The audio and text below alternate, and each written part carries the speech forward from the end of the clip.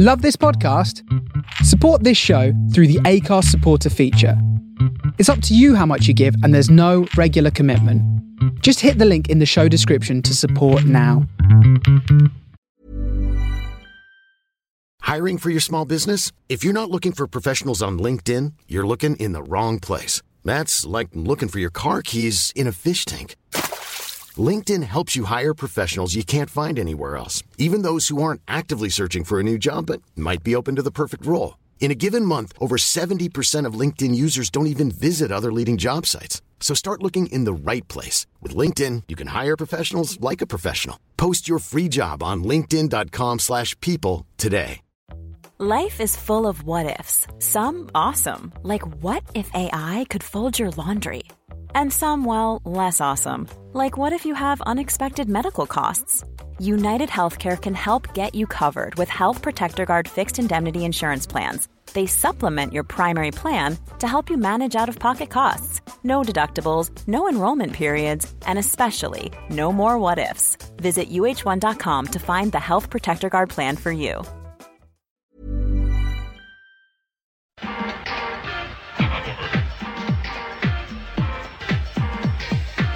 Campionato di calcio italiano.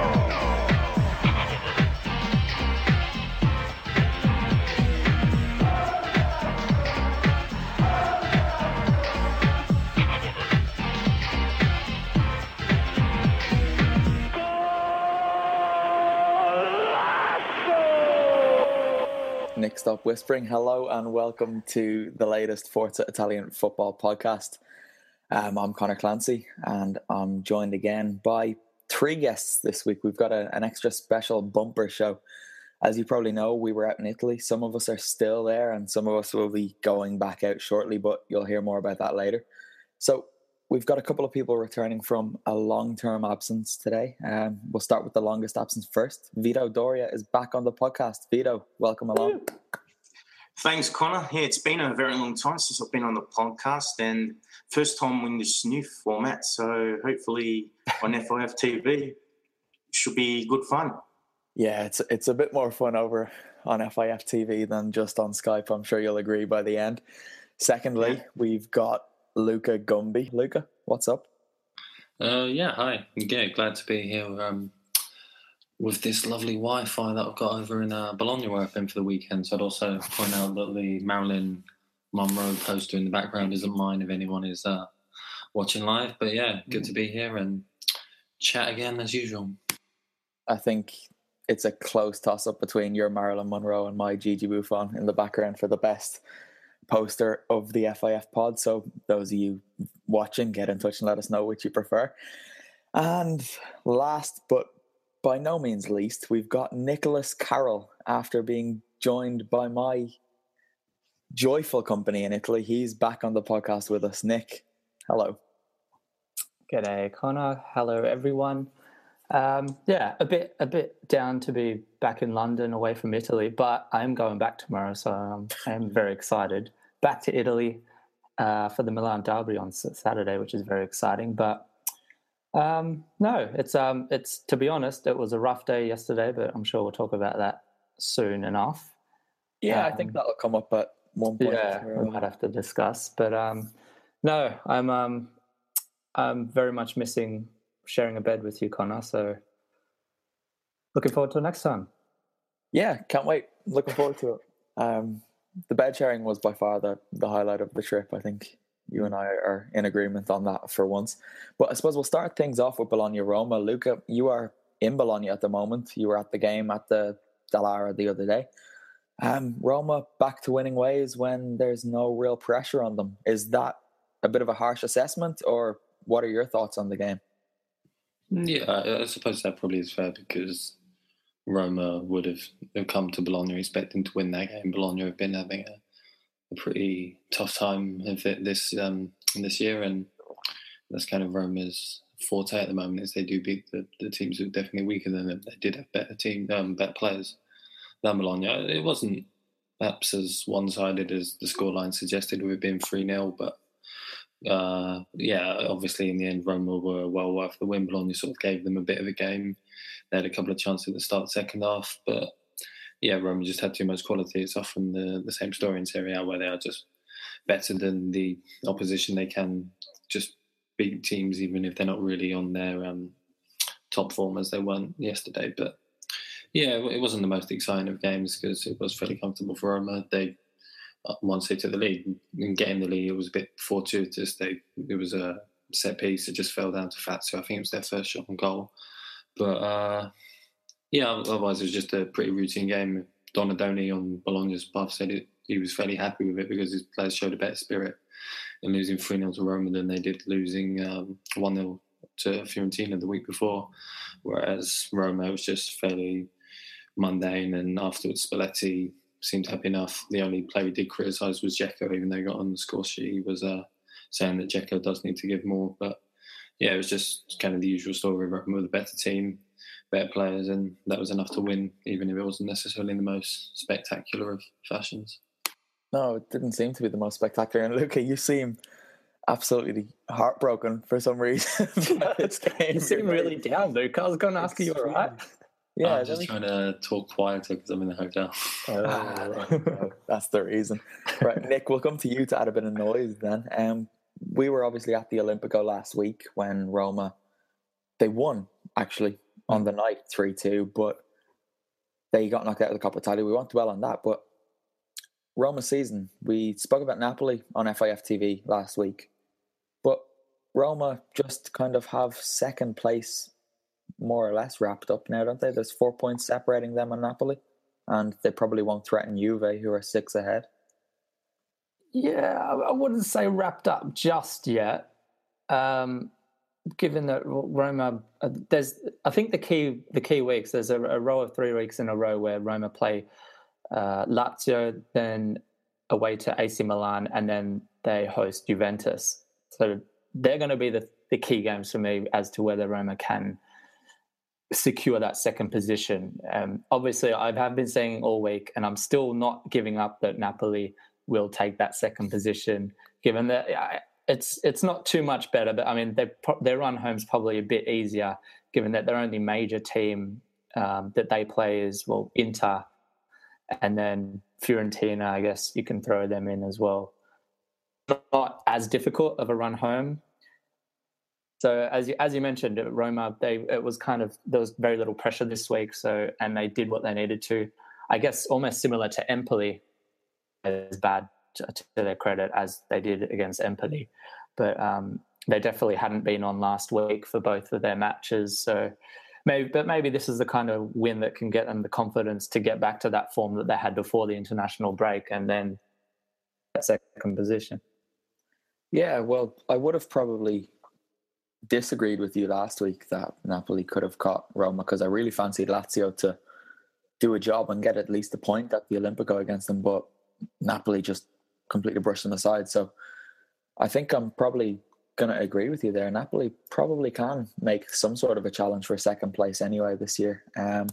We'll move on quickly to Crotone and Inter, more to get this out of the way early than anything else. And Nick, keep drinking that wine, because this isn't going to be easy for you. What the hell happened there? Good question. Honestly, I don't know what team went out onto that pitch. I was trying to dissect strategy and all that kind of stuff and how they went out. But really, to me, I'm just thinking that means nothing really, because the attitude that the players had and the way they played that game, particularly in the first half, was an absolute disgrace, and it's not good enough for the Nerazzurri, and it's frustrating that, and I mean, you'll vouch for the fact that I've been very critical this season of the likes of AC Milan. With the way that they play, I'm not a big fan of the way that they play their football, and I've said it's not a sustainable way of playing. And same with Fiorentina, I've been a bit harsh in saying that they don't play with heart and all that. But I mean, the biggest joke of all this is that Inter are the team that is spending 3-4 times the amount of these other clubs, and now AC Milan has just jumped Inter And that's the joke. So, all the AC Milan fans, they're well within their rights to come back at me and say, well, yeah, we might play rubbish football, but we're ahead of a team that's outspending us by a significant margin. And that's the most embarrassing part of this. It's not good enough. Like, with all due respect to Milan, Inter should be so far ahead of that team, like so far ahead. It's so not good enough. And it just, there'll be an article, I guess, out there, an opinion piece about Inter on FIF. But to me, it just shows the fact that all this changing coaches every 3 months, it doesn't matter. It doesn't change things because, it lifts the team, it motivates them for a short period of time, but then it's the same old crap that comes back. They lose interest, the novelty wears off, and then it's the same old Inter. And with all due respect to Crotone, it's a loss there is just, it's not good enough. I don't care about the strategy. I don't care about that. The talent that's in that team should be beating that team very easily. But in saying that, I do want to give a lot of credit to Crotone because they came out in the first 20 minutes and absolutely blew Inter away, sorry. They were very strong. They knew they were energetic, they were giving Inter no space, and they were hitting us so effectively on the break. So make no mistake, this wasn't just a bash and grab. Crotone deserved to win this by a long margin because Inter was just nowhere in that game. Yeah, well, you mentioned the piece that you wrote, and I had a quick look through it before coming on air, and it's definitely worth keeping an eye out for. I'll be uploading that for tomorrow morning, so anyone who wants to head over and read a very passionate but kind of level-headed piece about Inter, certainly do so. There's a big shout about Frank de Boer in there, which I personally enjoyed. It's a strong start, definitely, to the article. But yeah, keep an eye out for that tomorrow on ForzaItalianFootball.com. But let's look at Crotone, shall we? You mentioned that they played quite well. You gave them a lot of credit. We've been talking on the podcast recently about how or Palermo, now it looks like it's just them who have any hope of catching Empoli. But they've reduced the gap to 3 points now. So, and they've a better goal difference than Empoli. So Empoli would want to be getting a bit worried now. Vito, I'll throw this over to you. I realise you've been sitting quiet and patient there. Do you fancy the Calabrese side's chances of staying in Serie A this year? Well, I've got to be honest. I think it's going to be a tough challenge for Crotone to stay up on the basis that they do have a very tough draw coming up. They do face Juventus and there are a couple other tough teams that they do have to battle against. But if the last 2 weeks have been any indicator, they've shown that they can win on the road and they can also beat tough teams. So they beat Chievo away and they beat Inter at home, who have been inconsistent but on paper are a very strong team. But Davide Nicola, the coach, has managed to get this strategy right. And also the centre forward, Diego Falcinelli, is being prolific. So if Nicola gets his strategy right and Falcinelli is still a prolific scorer, they might be able to surprise a few people. And also with Empoli, they haven't been big scorers at all. So if they can't register a few results in the remaining 7 or so weeks, then Crotone might have a chance in that aspect, but it won't be easy. Yeah, I'm glad you mentioned Empoli's goal-scoring problems because they've scored 18 goals in 31 games. So I don't think it's too outrageous a claim to look at the table and say Empoli might not pick up another point between now and the rest of the season. And Crotone do have to play Pescara and Udinese, who will already have nothing to play for, and even less so by the time they meet. So if Crotone can pick up 6 points in those 2 games, and then who knows what they can do against someone else. Luca, what do you think of their chances of staying up? Do you think they can pull it off? Well, it's only 3 points, and you would sort of assume that the momentum is now with Crotone. You kind of, like, the way it seems so sort of done and dusted quite recently, you think that Empoli a couple of months, or perhaps just even a month ago, probably assumed they would be safe, and they might not kind of have that kind of sort of fear in them to really come out. And get teams. Like the only thing is those last two games with Crotone, they play Juventus away and then Lazio at home. So I think they're going to have to try and do it early. They probably can't take it to the final day. But I think they've sort of had Nicola. He's done fairly well in just kind of keeping going consistently. They've sort of slowly started to tick now. Winning away at Chievo is a very impressive result as well. Not many teams do that. And then I suppose if Falcinelli is able to do what he's been doing recently, he's certainly been in form. He's the star in that team. Then they've got quite a lot of other players on, particularly exciting. We've got Cord as a bit of a journeyman, but it's sort of Empoli have just been so kind of anonymous. It's just the fact that the other teams have been even worse, that they've sort of been a bit free of criticism. It just hasn't seemed significant, but just purely in terms of momentum now that the Crotone have taken that big scalp, well, it means that's 3 points they probably wouldn't have marked down as ones they would have expected to win. And next up, they've got Torino, who are quite inconsistent. If it sort of turns out into another game with Torino where it's free scoring, perhaps Crotone could sneak something there. So, it's I think in some ways it's with kind of Crotone now, the momentum, whereas Empoli might have somewhat sort of relaxed and assumed that they would just be able to stay up just because the other teams were so bad. But certainly more interesting now that there is something of a relegation battle, even if it's just these two sides in a head-to-head contest. Yeah, I would suggest that they could pick up something against both Torino and Sampdoria after that. But given there's two of you Sampdoria supporters on this week's podcast, I don't want to get yelled down. But Nick, I don't know if you've anything else to add about that, but just Empoli rather couldn't even beat Palermo this weekend. And if they're going to beat anyone other than Pescara, it's going to be Palermo. And to get a 1-1 draw there is shocking. Well, that's the thing. Like, it is, Crotone do have a hard run home, but I mean, you're just looking at Empoli's matches and you're thinking, like, you just can't see them picking up points. Like, you just watch them and they just, with all due respect, they just provide so little.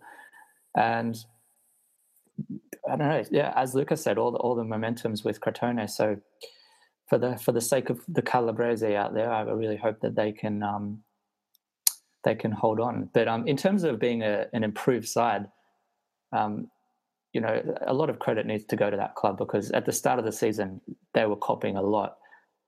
Possibly from us as well. I'm sure we would have mentioned that their quality was just so far behind Serie A. And look, to be fair, we're not saying they're world beaters now.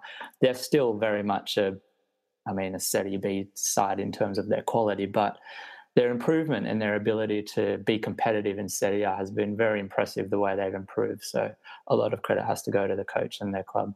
Yeah, I think they've probably also improved because they've kind of just stuck with it, even if they are a Serie B side, they've just stuck with it. Exactly. Perhaps at this sort of point in the season, it means they all know each other. They're there. They've probably got the kind of team spirit. Whereas I don't know, perhaps a different team like Genoa, who have more resources and better, but they've been going and changing so much. That's probably why they're in such a state now. Crotone obviously inferior, but they can sort of try and punch a little bit above their weight, and they've done that in their last couple of games, and they've got a hope now. Yeah, it's worth remembering as well that they didn't have the easiest start to the season. They weren't allowed to play at home for a couple of months, I think, and they were playing their home games in Pescara, which is by no means a short trip for their supporters. So I'd be very happy to see them stay up. Nick, I know you've been backing them all season because of your family roots, but I think FIF can be firmly behind Crotone's survival hopes anyway. That was an Inter game, even though we spoke about Crotone for a fair bit, but we'll go to the other side of Milan now. Nick, you will not enjoy this, but they beat Palermo. They smashed Palermo, or not?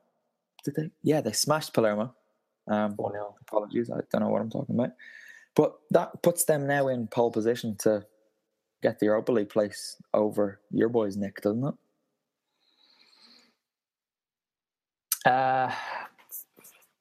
Yeah, I guess. Well, yeah, they're ahead. So in that respect, but this Saturday's derby means so much in terms of, I guess in the grand scheme of things in Serie A, it doesn't mean a great deal, but in terms of just, integrity, I guess, it means a lot, probably for both Milan clubs, to be fair.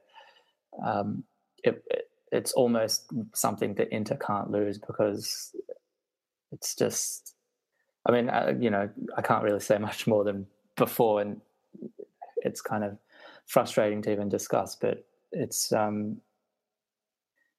I don't know, I'm literally looking at the table right now, and it blows my mind that where we're sitting and the amount this team spends and the amount of talent that's in this team, and they can't get it together. It's horrifying. Right, Nick, I'll put you out of your... go to someone else. I'll put you out of your misery. Vito, back to you. We've got Inter on 55 points and Milan just ahead of them on 57. This is the definition of a 6-pointer if I've ever seen one. So a win for Inter here, surely that swings the momentum massively back in their favour. Oh, absolutely. Just taking into consideration that they have spent so much money on players, and also when they have been in good form, they actually do play a good brand of football, good style of football. It's just that they've really lacked the consistency. Another thing to take into consideration, I still believe they got too many workmanlike or defensive midfielders, and there's still not enough creativity. So you can only do so much with Riccardi on front and Banega just playing in the hole. But if those guys were more consistent, perhaps they would have been high up the table. But definitely, Inter really need to win this derby, because if they lose it and they miss out on Europe, it would feel very hollow, especially with the spending that they've done on all these midfielders. So if the Rossoneri, they defeated Inter, they would take great joy in it, because they have not spent anywhere near the money that Inter have. Yeah, definitely agree. We keep talking about the money that Inter have spent, but it is ridiculous, especially when you look and see them sitting there in 7th place, just above 3 points ahead of Fiorentina, who we have ridiculed so strongly on this podcast 100,000 times this season. But Luca, if we're going to look at this from Milan's perspective, they're coming into it on the back of a good result. Ogo Silla wrote a great piece actually on Milan and how Suso swung the momentum in their favour ahead of the derby, which is worth reading. That's up on FIF now.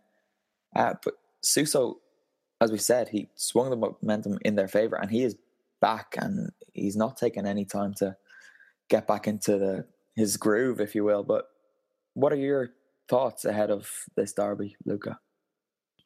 I think that the Milan are in the driving seat now, just because their head is probably premature. They've got it's so little the difference between the two teams in the table that it's really going to be hard to see. Obviously, you would expect the morale now to be with Milan, and that perhaps people weren't really expecting them to be there, but. And obviously, Inter have lost to their past 3. But I think, obviously, it's a derby, so anything can happen, as you'd say. But I don't know. I think in some ways, I still kind of fancy Inter a bit more than Milan. I think Milan have got a slightly more kind of exciting thrust to them now with Deulofeu and Sousa, and it's kind of like these sort of Spanish stars who they had a bit of sort of just speed and dribbling. They can cut in and they can shoot, but I don't know, I think perhaps in a derby game of this kind of nature, perhaps that kind of compact nature of Inter, that kind of ability to just really keep it strong in the midfield, and perhaps you don't really need that kind of flair. You can just try and work it out. And well, obviously Milan haven't necessarily been the most creative team at all points this season, but yeah, I don't think either of them are really brilliant teams at the moment, but I think it will be very close and just go down to the wire. And yeah, ahead of the derby, I don't think perhaps any one team really does have this kind of great kind of mental state where they can think that they're really the ones who have the momentum. It's like Milan drew away at Pescara. That's not the kind of result that would have been bringing all these plaudits out a couple of weeks ago, and then Inter lost at return. They also lost to Sampdoria, but Sampdoria doing well. So I don't think it's really one way you can perhaps reach too many conclusions. I think they're both fairly average at the moment, and they're kind of doing what you would expect. I don't think they're really being exceptional. It's just perhaps the only one kind of new player is sort of Deulofeu with Milan, who I've really enjoyed, and Gagliardini on the other side for Inter, who I think should be back for the derby. So perhaps if you sort of put it as a kind of one-on-one job, you have that. But otherwise, I think it should just be a tight match between two relatively average teams. The crucial thing, I guess, that for Inter as well is that they actually face Fiorentina, then Napoli and Lazio on the way home as well. So it's basic. If Milan beats Inter this weekend, they've got the position that they will beat Inter in the table. I'm certain of it, and that's why I've said that it is crucial that Inter win. And if that. I'm Sandra, and I'm just the professional your small business was looking for. But you didn't hire me because you didn't use LinkedIn Jobs. LinkedIn has professionals you can't find anywhere else, including those who aren't actively looking for a new job, but might be open to the perfect role, like me. In a given month, over 70% of LinkedIn users don't visit other leading job sites. So if you're not looking on LinkedIn, you'll miss out on great candidates like Sandra. Start hiring professionals like a professional. Post your free job on linkedin.com/people today.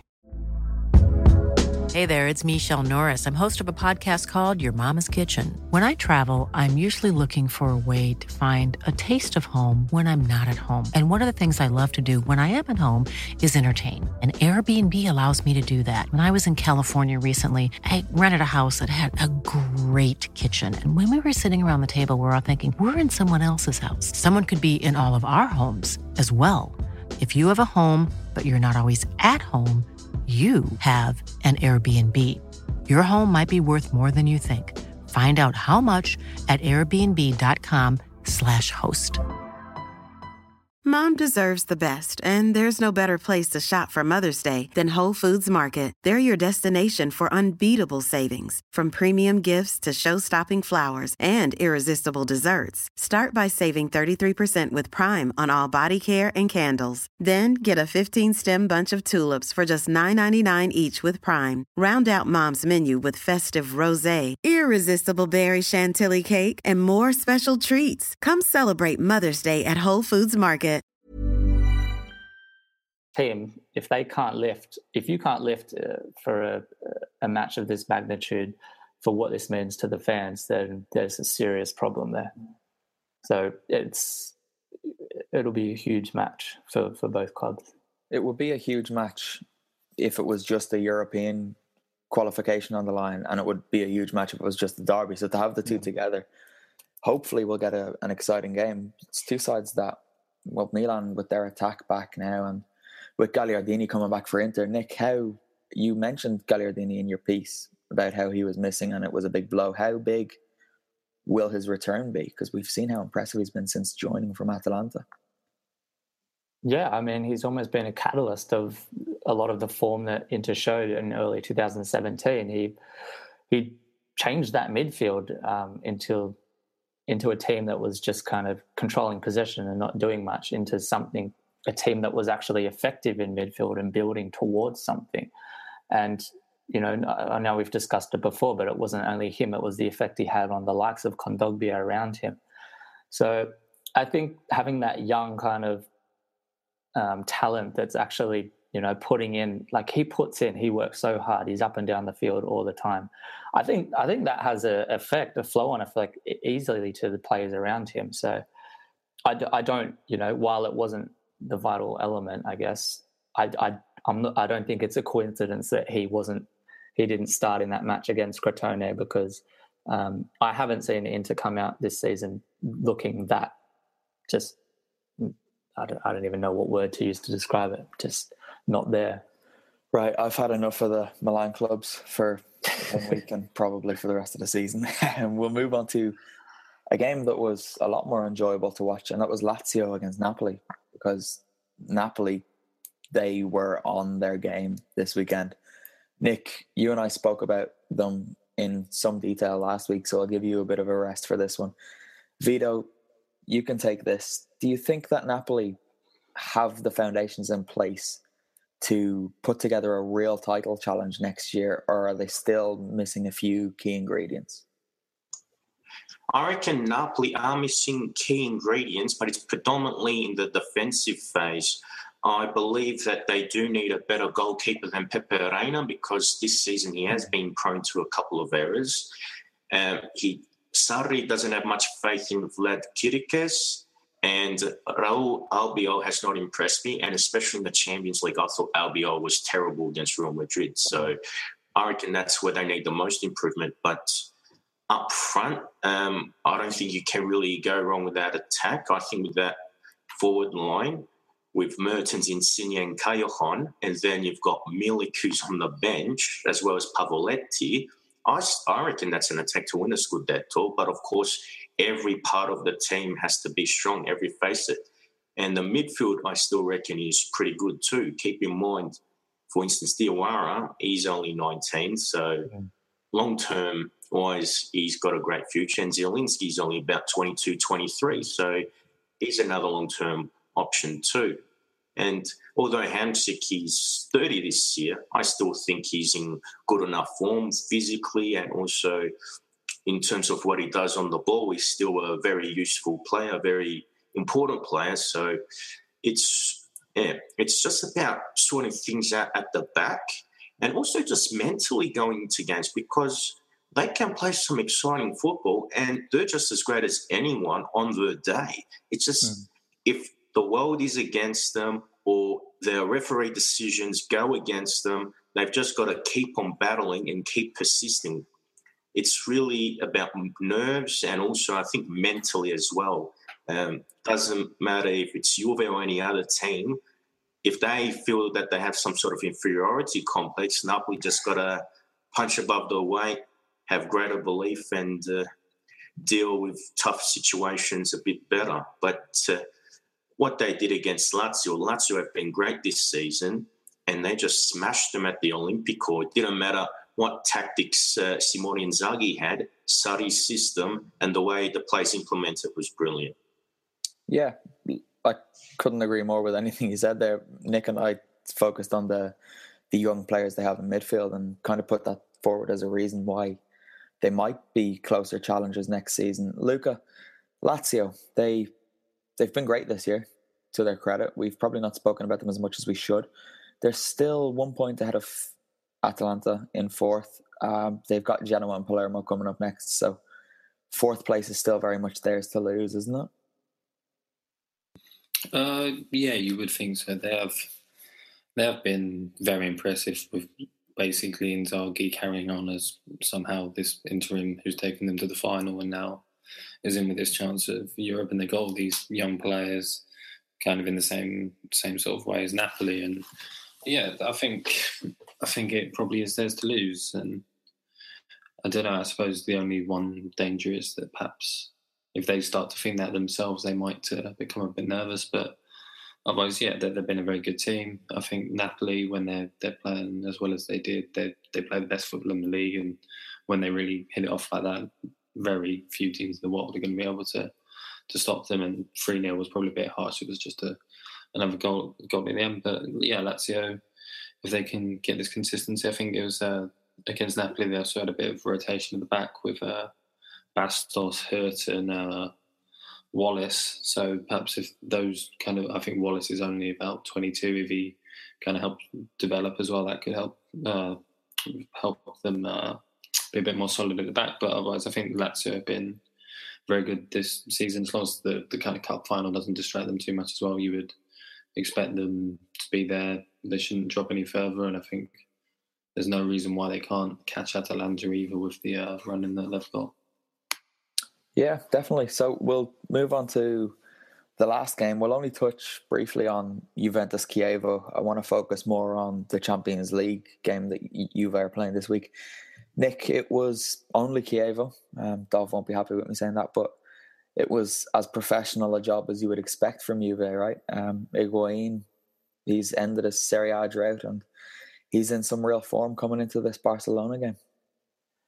Yeah, a perfect time for that attack to be really clicking, and him and Paulo Dybala are looking amazing when they're linking up together. They're playing some incredible football. So, yeah, he scored 4 goals in his last 2 matches.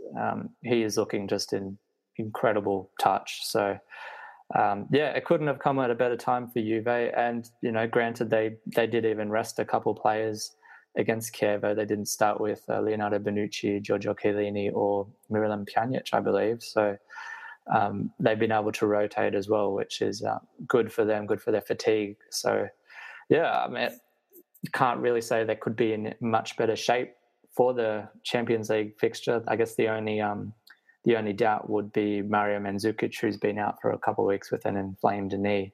But the reports that I've seen that he will be fit for that game as well. So, yeah, great preparation. They're looking in good touch. And if you want to hear more, get to the YouTube page because there's a nice little 10-minute preview. Yeah, you did a good job. You sent it to me, and when I saw it was 10 minutes, I was thinking, oh, no, this is going to be way too long. But time flies, eh? And Vieri Capretta has actually done a 3 key battles as well, which is a very good video. Probably better than yours, to be fair. Wow. I don't know, Vito, have you any thoughts on how this game is going to go between Juve and Barca? Juve and Barca would have to be an ideal battle in terms of top attacking versus top quality defending. Although the BBC defence is aging a bit, at least they've got Rugani and Benassia there as options. So regardless of how Allegri sets his team up, let's say he sticks with the 4-2-3-1, in the defensive phase, I doubt Barca will come across a tougher team in that aspect. And also Barca,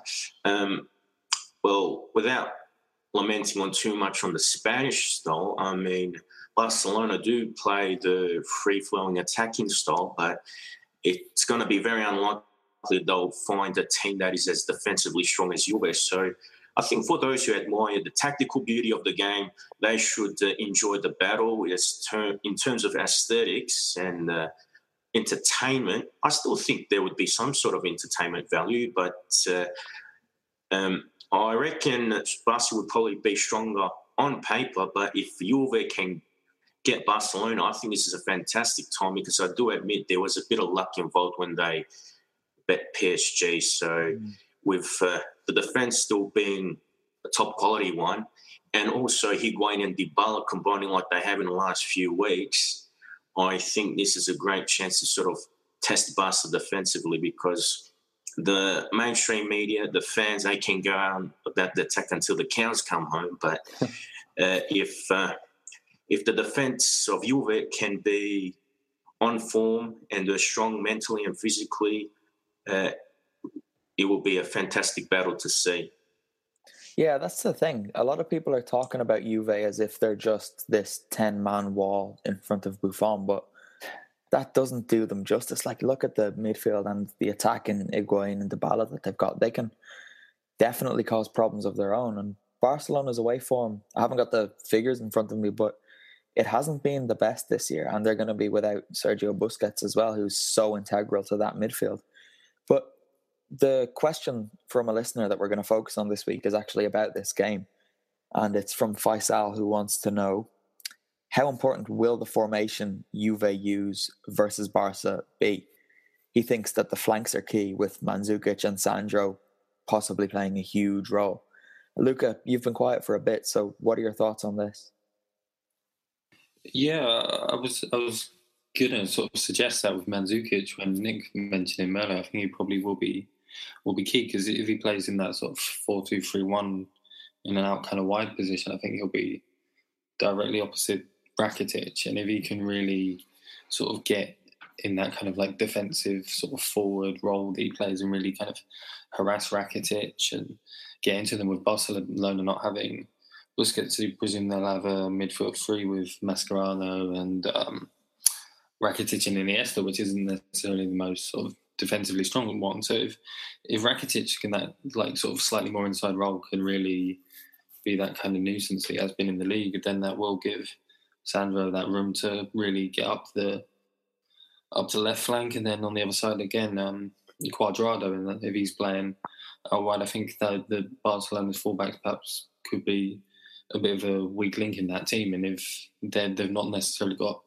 the greatest amount of cover from the central midfield, which you wouldn't necessarily expect with them having such a attacking-minded central midfield, I think if that kind of links up with sort of work rate and kind of like nasty, dirty work that Mandzukic puts in. And then Cuadrado is a bit more technical, and then you've got the fullbacks who can really bomb on again. Valvez against his old team, he should know what he's doing. So I think if they can kind of exploit that width, you would fancy Juventus to sort of punish some of Barcelona's frailties, which normally get papered over by just how strong they are in attack. But like even when the draw was made, I do fancy Juventus for this match. I think they're probably a more balanced team. They don't necessarily have the great individual players as Barcelona. I think on the whole they are in some ways a better team, and with Barcelona having to come past PSG in such a dramatic fashion, I think it's clear that they do have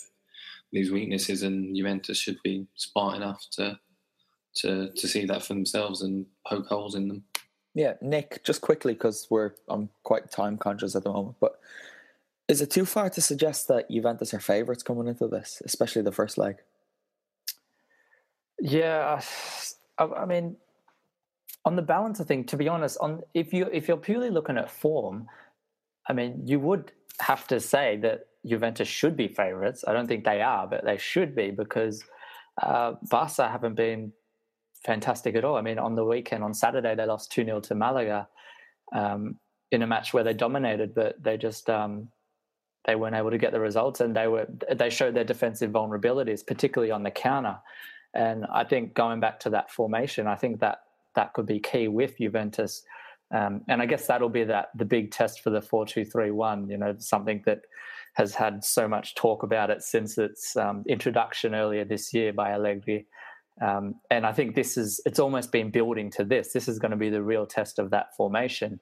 But to be fair, I think it seems like the perfect formation to frustrate this Barca team, because, as I mentioned in that video, that they will be quite happy to sit back and absorb the pressure, because they are a defensive line that can absorb it. They can take it and then hit them on the break. And as the questioner mentioned, use those outlets out wide with speed, the likes of Mario Mandzukic, who will do his work in defence, but will also get forward and support Higuain and Dybala. So I think this formation can really frustrate and possibly punish Barca.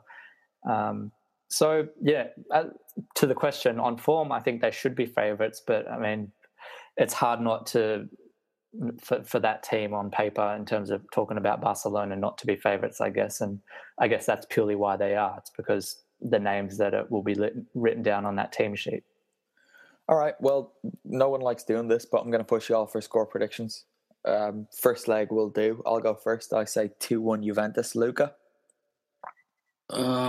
Slightly better. Yours on Juve's Bath and go 2-0 for the Bianconero. It's a big shout. Vito? I'd probably go a 2-2 draw. That wouldn't be too great. Nick, you've the final say, so what you say goes. I was going to go your scoreline, but I don't want to go the same as you, so I'll go 1-0 Juve. Okay, so 2-1 Juve from me and Nick. Luca reckons 2-0 and Vito says a draw. Guys, that'll just about do it for us this week. We've done quite well, I think. Vito, thanks a million for coming back. It's been good to have you on. Yeah, it's good to be talking with you guys again. Yeah, I've definitely got to come back on soon. We were saying earlier, actually, I think I've had you on once since I've been host. When was the last time you were on? Would have been a few months ago, maybe 3-4 months at least. Yeah, I think it was before Christmas. We'll be sure to not allow the wait to go that long this time. Nick and Luca, I'm sure you guys will be back with me next week. Nick, do your Patreon and FIF TV roundup, please. As I kind of alluded to, there's a big preview of the Juventus-Barcelona Champions League quarterfinal match that we've put up. There's a few on that match, actually. As you mentioned, Vieri's put some key battles up there. There's some 5 facts about the match.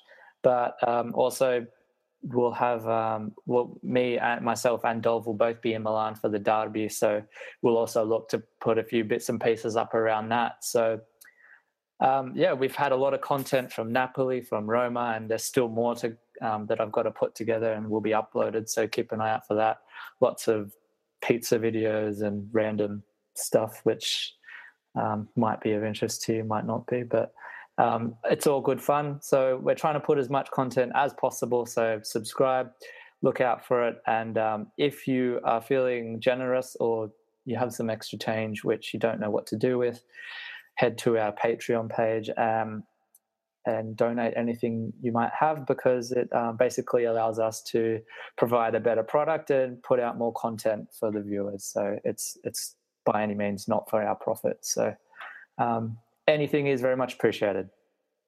Yeah, please do. If you have $1 or $2 to spare, US dollar, not Australian, as we specified last week, but send it our way and we'll get better content and more regular content. Nick, you've got me a bit worried. Am I in any of those videos that are still to come? Yes. It might be a bit of dancing, let's say.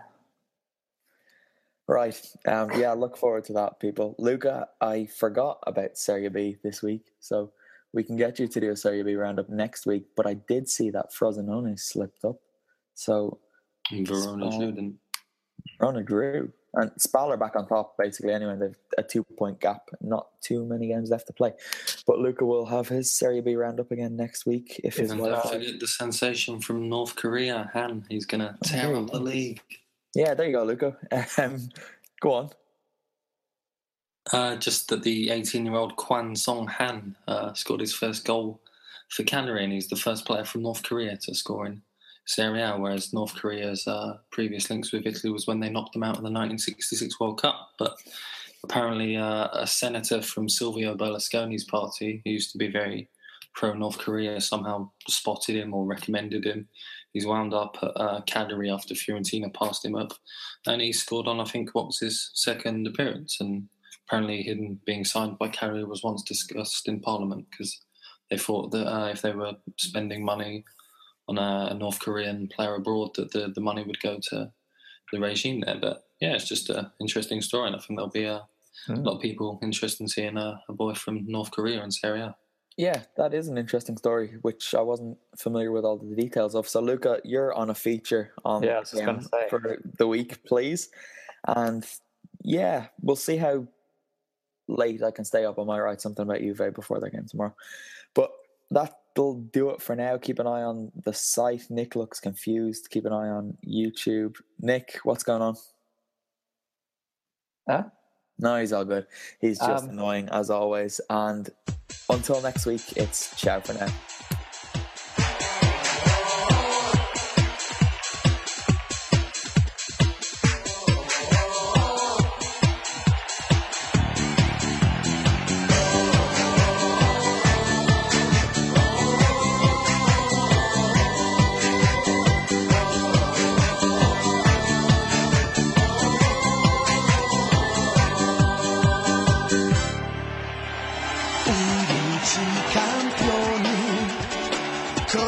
Sogno in più, la curva si innamora del cuore rosso blu.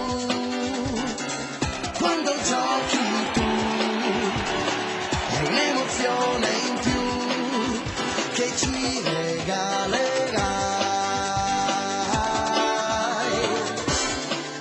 Un grido dalla curva, forza Crotone.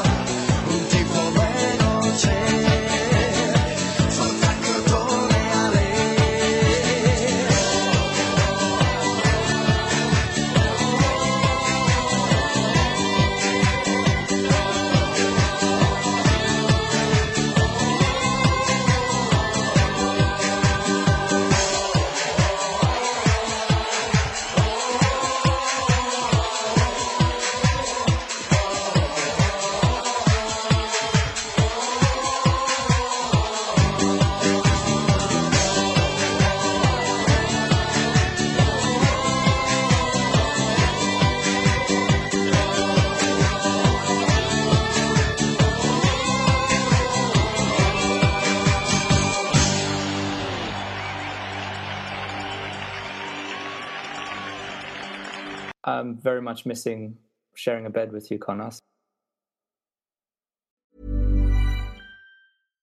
Hi, I'm Daniel, founder of Pretty Litter. Cats and cat owners deserve better than any old-fashioned litter. That's why I teamed up with scientists and veterinarians to create Pretty Litter. Its innovative crystal formula has superior odor control and weighs up to 80% less than clay litter.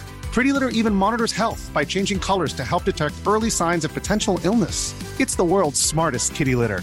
Go to prettylitter.com and use code ACAST for 20% off your first order and a free cat toy. Terms and conditions apply. See site for details. Mom deserves the best, and there's no better place to shop for Mother's Day than Whole Foods Market. They're your destination for unbeatable savings, from premium gifts to show-stopping flowers and irresistible desserts. Start by saving 33% with Prime on all body care and candles. Then get a 15-stem bunch of tulips for just $9.99 each with Prime. Round out Mom's menu with festive rosé, irresistible berry chantilly cake, and more special treats. Come celebrate Mother's Day at Whole Foods Market.